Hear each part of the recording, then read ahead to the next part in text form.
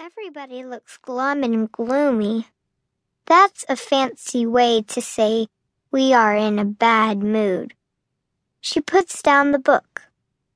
Class, we need something fun to look forward to, Ms. Glass says.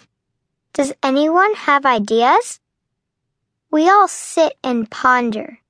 That means we think hard. Clara says, let's go bowling.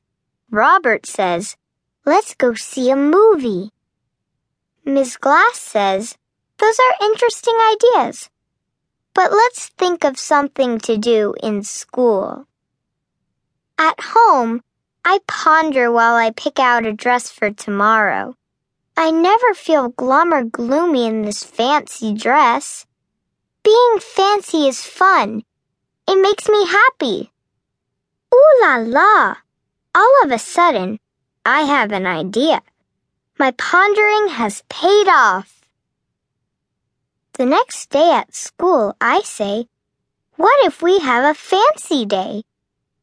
We can wear fancy clothes and eat fancy food and use fancy manners. Lionel holds up his pinky.